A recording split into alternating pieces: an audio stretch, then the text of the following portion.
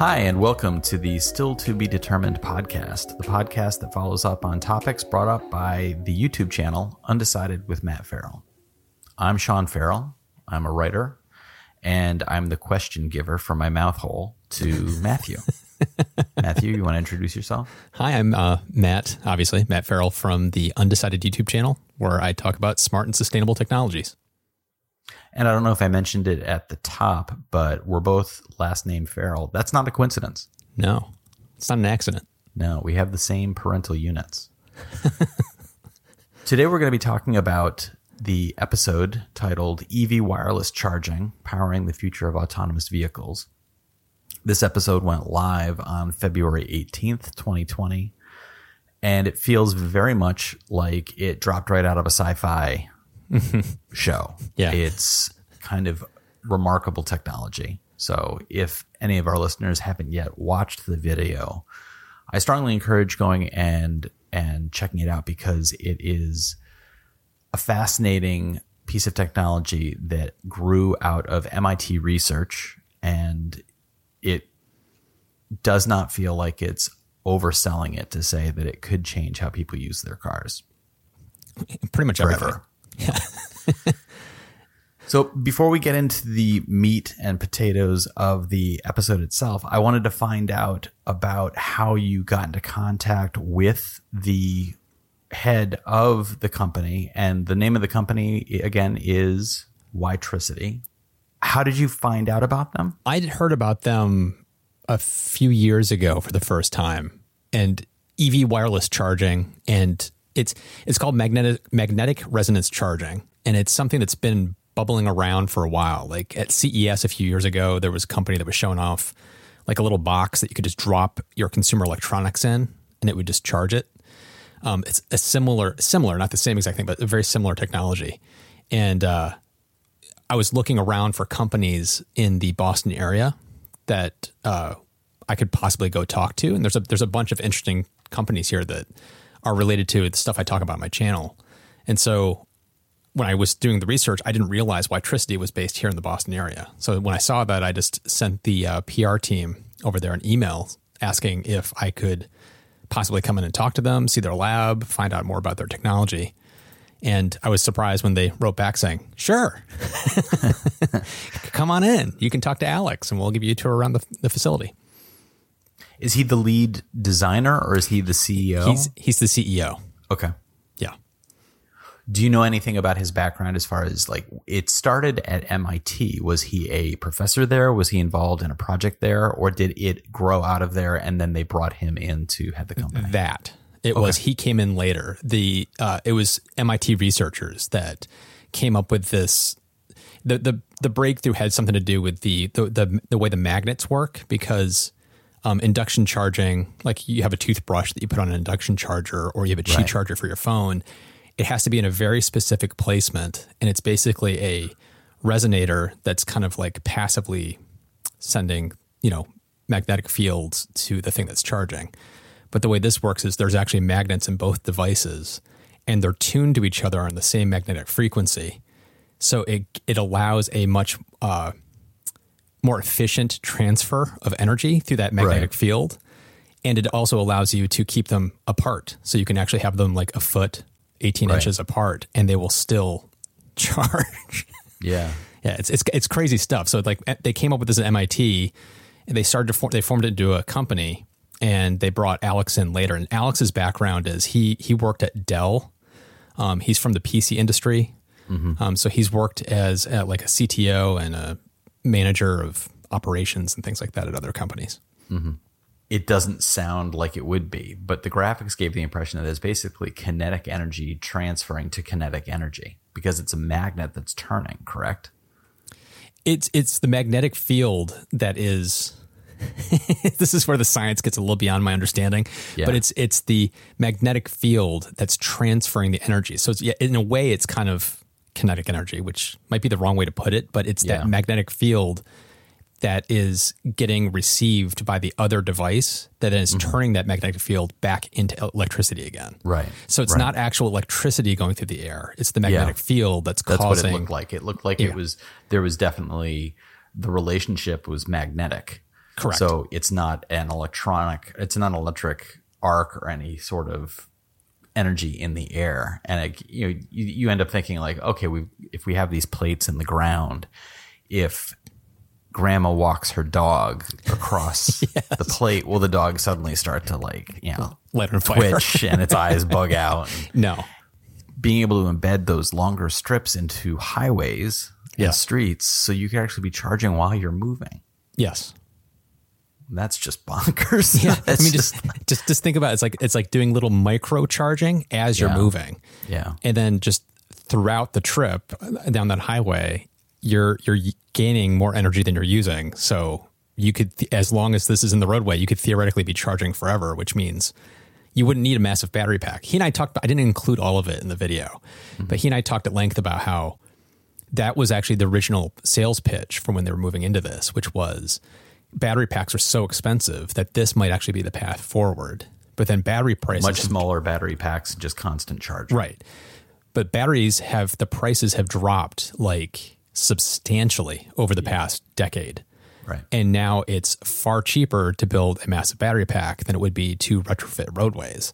So he said the priorities have shifted, so it wouldn't make economical sense to go that path.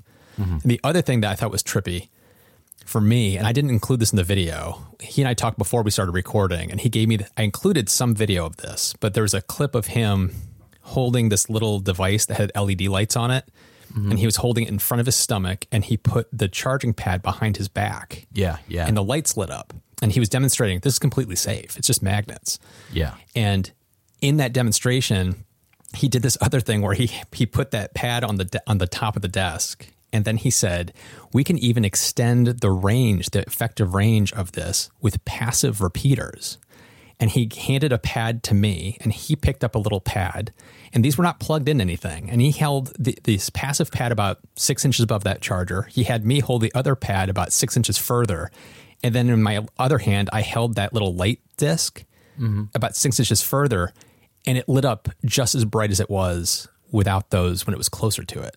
So there's no actual electricity going to the repeaters. Correct. They are transferring the energy from the first spot. It's the magnetic field. It's repeating the magnetic field and extending the workable range.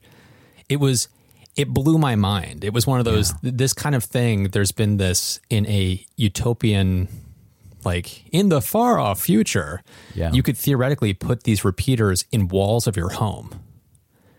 And then you have basically 1 or 2 pads in specific locations that then repeat these magnetic fields all over the place. And then your devices in your home just always have an electrical charge without wires. Okay, it's taking my brain a moment to... Yes. I think I need a wireless repeater. It's really trippy. That's like way off. I don't know how long it will take for that to happen. But it was just a glimpse of the future when he was showing me this demo. Yeah, and he talked about the power loss from the grid to the battery in the car being only what was the exact number? 93%? 93%, which is really, really good. Yeah, and if you had that also at work in your home, where you were able to put devices anywhere, it's like, I put my laptop over here, and while it's sitting on my desk, it charges. As the technology developed, you can imagine that the developers of devices in our homes would probably take advantage of the fact that charging wouldn't any longer have to be a constant plugged in state. And effectively, you could mitigate the 7% loss by having devices that were smart enough to not take power when they didn't need it. Yep. And I'm thinking of electric bleed of, your TV, your toaster oven, your coffee maker, those things staying plugged in take a little bit of electricity. So we're effectively burning some electricity without using it. I always go back to how Grandpa used to unplug the TV in the living room. And I always used to laugh at the fact, like, what's he doing that for? And then about a year ago, I read an article which was electric bleed is actually a real thing. Yes, it is. And it does waste electricity. And it makes me wonder if this sort of technology embedded into the home could actually help mitigate that. Because if devices didn't need to actually be plugged in and the devices were smart enough to not take electricity when they didn't need it, you would not have that. Or imagine these devices have just tiny little batteries inside them. that they can use for those times that they need to kind of like ping to see, like if it's like an internet connected TV that needs to phone home every once in a while. It's like it could have a little battery on board that gives it enough juice that it can do that without having to pull constant power from the grid. There's so many ways that you can see where this would take our future for computers and TVs and all consumer electronics, including cars. He also mentioned the development of a standard, which his company is trying to be a part of the leadership on. And that's obviously critical because you don't want to end up with the VHS Betamax wars. Correct. In a car industry setting where you would have different roadways or different parking garages that would have different charging stations. You wouldn't want somebody with a car to take up a spot and realize too late that their car was not actually charging because it didn't have the right type of technology on it. And you guys in the video laughed about the fact that it has the sexy name, the J2954 standard. Yes.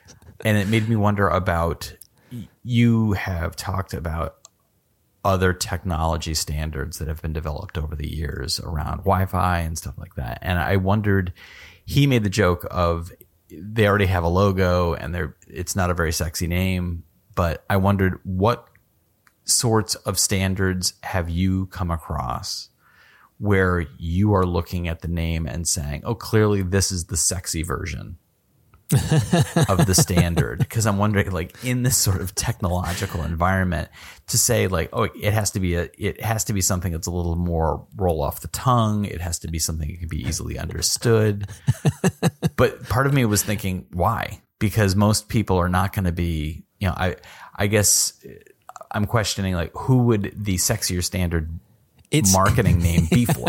It's not that it has to be sexy, but like, to say, oh, this router is Wi-Fi 6, it's like easy to understand. Mm-hmm. Where it's like, it's not the J2767R. It's like, what? Right. So it's like having something that's like, in smart homes, there's something called Z-Wave. It's like, you can call it whatever you want. But having like something that sounds like a word, right, that you can kind of wrap around instead of just random letters and numbers is going to help people understand, especially when they're buying cars that support, if they called it Air Power or something like that. It's like they would understand, I can use any Air Power charging station. It's going to make it much easier to understand than remembering. I guess it's equivalent to, on like washing machines, the HE standard. Yeah. For high efficiency on products. And for EVs, there's a problem with electric vehicles where there's way too many charging standards right now. Mm-hmm. And where the industry seems to be going is one called CCS.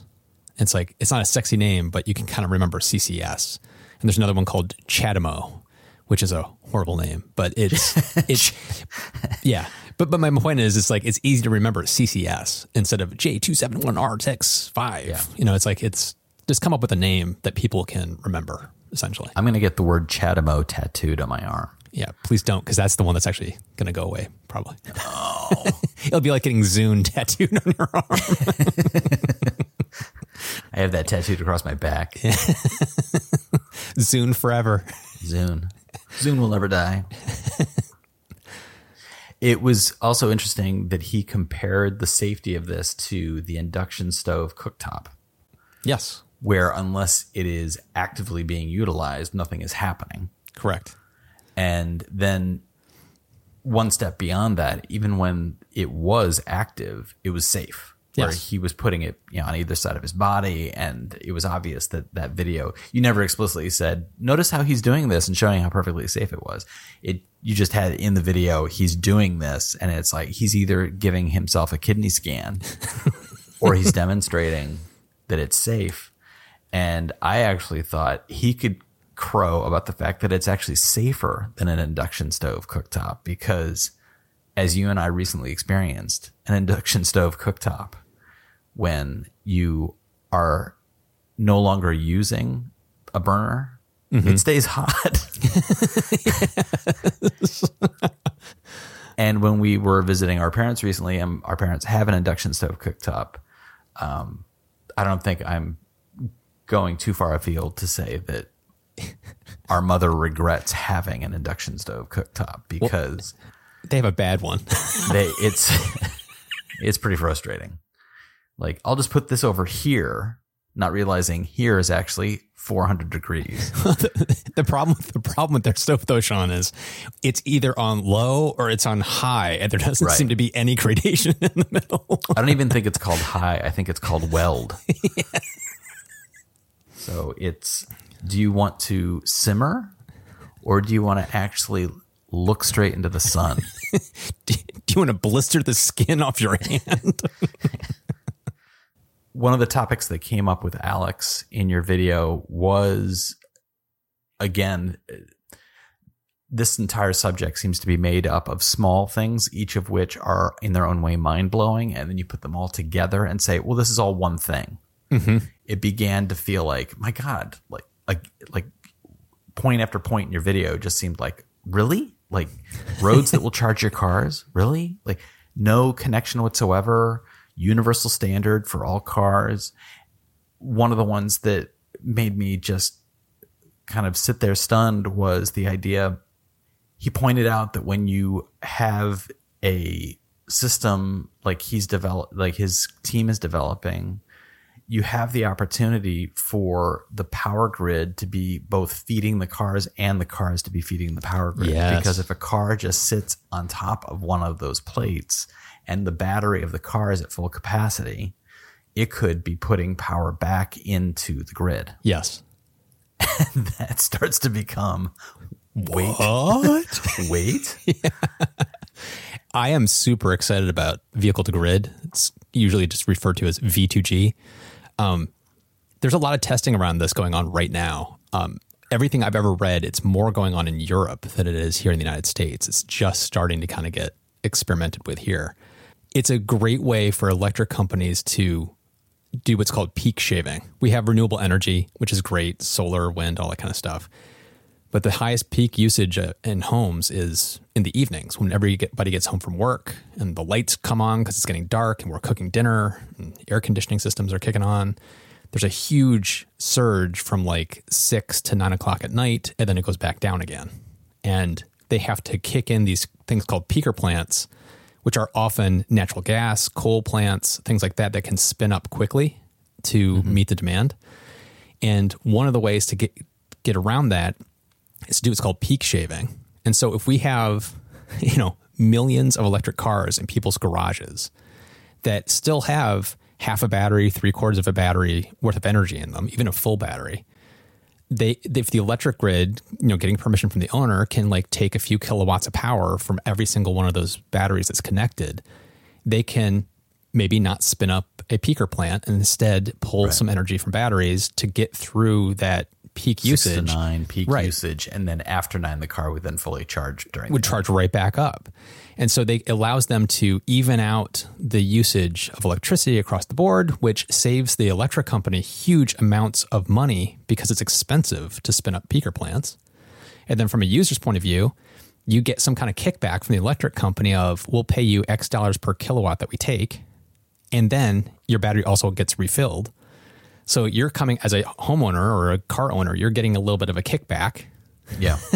So you're getting money. The electric company is saving money.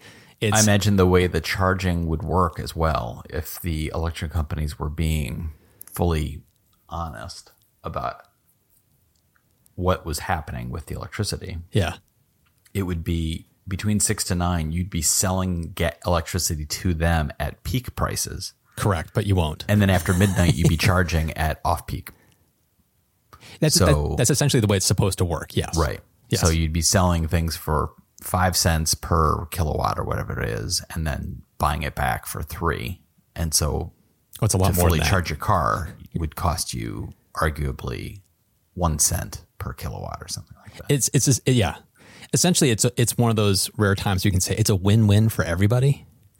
Right. And I cannot wait for this kind of system to start getting rolled out more widely. But the problem, as Alex brought up in the video, which is you have to remember to plug in your car. And typically you're only plugging in your car if it needs to be charged. And you don't necessarily have to charge every day. But if you have a system like this, you're not even thinking about charging. You just pull into your garage or your parking spot and then get out and go home. But because this can go two ways, it's it'll charge the car when it needs to be charged, and it will draw from the car when it needs to be drawn from.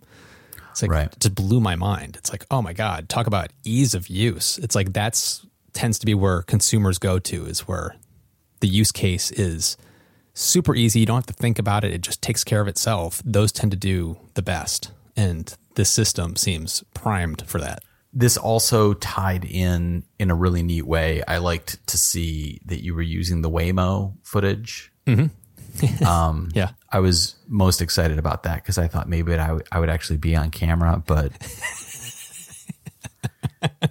You were in the Because I Waymo think- episode. I think one of the key takeaways from this is that I should be on camera. Okay. I'll remember that for the future. Yeah. But the autonomous driving vehicles, this was the of the Waymo experience was, well, you've got these self-driving cars, but somebody still needs to charge them. Somebody still they need to go to a place to be charged. They need to go back home to their main garage in order to be plugged in, because a self-driving car is never going to just pull into a charging station and there's going to be somebody there who will go out and plug it in. And then here comes this technology, which says, okay, how about that self-driving taxi fleet has the queue at the airport or the train station, where as it's sitting there, it's just passively charging. And then it went the next step of, but what if it could even be charging while it's driving down the road? That's a level of sci-fi-ness that I wasn't expecting in this video. And it really kind of blew my mind. Again, it was another one of those things like, oh, that's how self-driving cars will take care of themselves. Yes. Because self-driving cars have always been that, yeah, I could understand the appeal and the logic behind it, but there's always those missing parts, those pieces that are just like, yeah, but what about that? Well, I'm not going to think about that. Yep. And there was always that question of like, but who's going to take care of these things? Because there has to be somebody taking care of that part. And this technology is the one that's like, no, nobody has to do that. There was a number of years ago, Elon Musk has talked about how, like, when Teslas are fully self-driving, you'll be able to summon your car to you no matter where you are, if it's across the city, the state, or even the country. And everybody's like, that's so cool. The people were like, but how would it get to you if you're like really far away? Because it has to charge itself.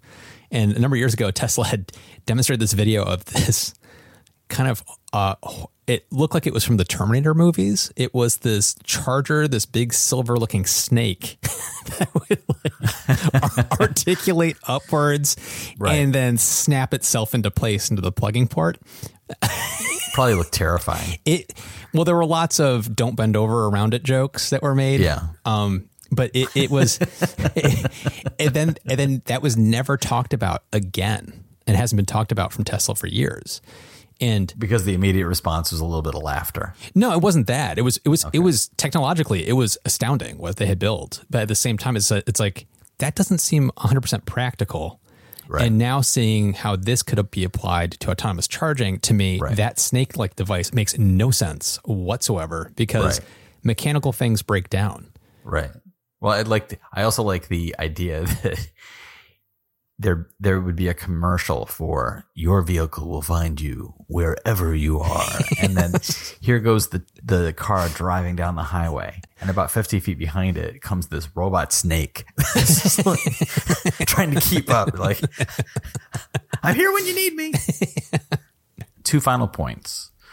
The first was Alex made a point, and I'd be interested in hearing you talk a little bit about this, where we have to get away from trying to replicate the gas engine experience.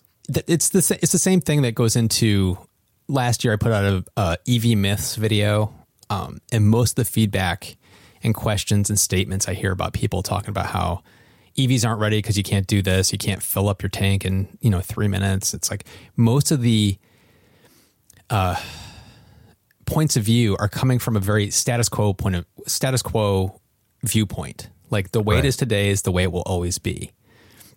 And it's a lack of, it's human nature. So I'm not pointing my finger at people saying, you're stupid. because we have to get ourselves out of that mindset, because it makes sense that it's not stupidity or a lack of imagination. No. It is, you only have the context of the context around you. Correct. And until that context is shifted by somebody, an individual who breaks a paradigm. Exactly. You can't understand the new context. It's the innovators. So it's like you have companies like Tesla that are breaking through the wall of saying, no, EVs are a viable option and proving the point. And then there's all these other companies that are kind of getting pulled along with that success that are ancillary, but they're innovations that are happening all around the EV industry and technology industry that are kind of filling those gaps of people that go, well, how are you going to charge your car if it's autonomous? It's like, well, here's Witricity going, here's how it works. Right. And it's like, you don't even have to think about charging your car if you have a system like this. So there will come a day. I mean, I didn't put it in the video, but Alex had this great analogy of, like, he said, when I look across the room and see my cordless phone on my wall, I see, oh, that's a cordless phone. But when my kids look at that phone, they look at it and think it's a phone. Yeah. Because they were never alive during the time period where phones had to be wired into the wall. Yeah. And so he was making the point that at some point, people will look at car ownership and driving around, and they won't even think about having to charge their car or plug it in or fill a tank, because even possibly ownership itself may be a thing of the past. It will be. It absolutely. I don't think anybody's going to own a car in probably 20 years. I honestly don't think anybody will.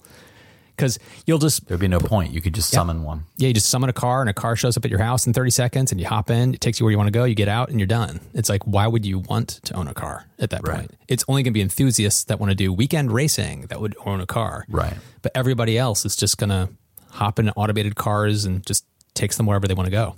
Stuff like this is going to be shocking to a lot of people, and it's going to be difficult for a lot of people. And I think that your video does a good job of educating around this shift to demonstrate the advantages that will come with it, and also demonstrating that the people behind it, they're excited and passionate about it. Yeah. And there's not a Machiavellian idea at work behind it. They're not doing this to take something away from people.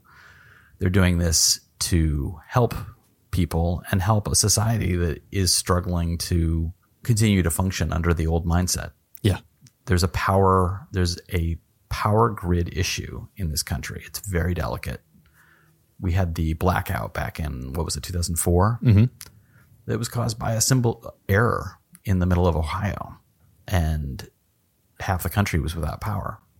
Changes like this, changes to how we use everyday devices, are part of the solution. And I think that it's very exciting. And I think that company looked really... There were shots in the video that made me think, wow, this has really been recorded in the future. The lab behind him was futuristic. Yeah. And I also think his vest was really cool. Yes. He was rocking that vest. It was awesome. He had that vest and the collar was up, and I was just like, I would wear that vest. Yeah. Where do I get that vest? That's really cool. It looked cozy and warm, but also stylish. To build on the point you were making, that's kind of the whole point of my channel, which is I like giving context around these things that are currently changing, because there's a lot of fear and anxiety and not understanding how this stuff can be applied and looking at it through status quo thinking. So I'm always looking at technologies that can make our lives better and how they can make our lives better, and where it's going and where the possibility of where it's going to go. Because I'm trying my best to help kind of break down that barrier and get people thinking outside the box for this kind of thing, which is part of the reason why I wanted to talk to Witricity, was to share how cool this kind of stuff is and where it can go. I think you did a really good job with that. And so I think this is a video that people should check out. And I also think that the company must have been very pleased with the end product, because it really did a good job of demonstrating in an easily accessible way. You know, the J2954 standard may not roll off the tongue, but I think that everything that was conveyed in the video was easily understood and put out in a way that is going to help them get their message across as well. So yeah, he actually Alex reached out to me a couple days ago and was blown away by the response on the video. he was not expecting that. And That's great. he's actually jumped into the comments and responded to people directly. So if you watch the video, I also recommend scanning through the comments because he's in there. So check it out. That's a neat opportunity for people who may have watched the video and maybe listened to this conversation to be able to go back and have a conversation with Alex directly. But even if you don't reach out to Alex directly, you can reach out to us. We are always available through Twitter at StillTBDFM. I'm available at by Sean Farrell. Matt's available at Matt Farrell and at UndecidedMF. You can subscribe to Matthew's channel at YouTube. And don't forget to subscribe to the podcast. You can find the podcast at stilltbd.fm. And you can subscribe through major podcast providers, the usual gang of suspects, iTunes, Spotify, Stitcher, and so on. Please be sure to give us a rating, a review, and share us with your friends because it helps the podcast. The podcast helps the channel helps Matthew. Matthew helps me. Thanks for listening. We'll talk to you next time.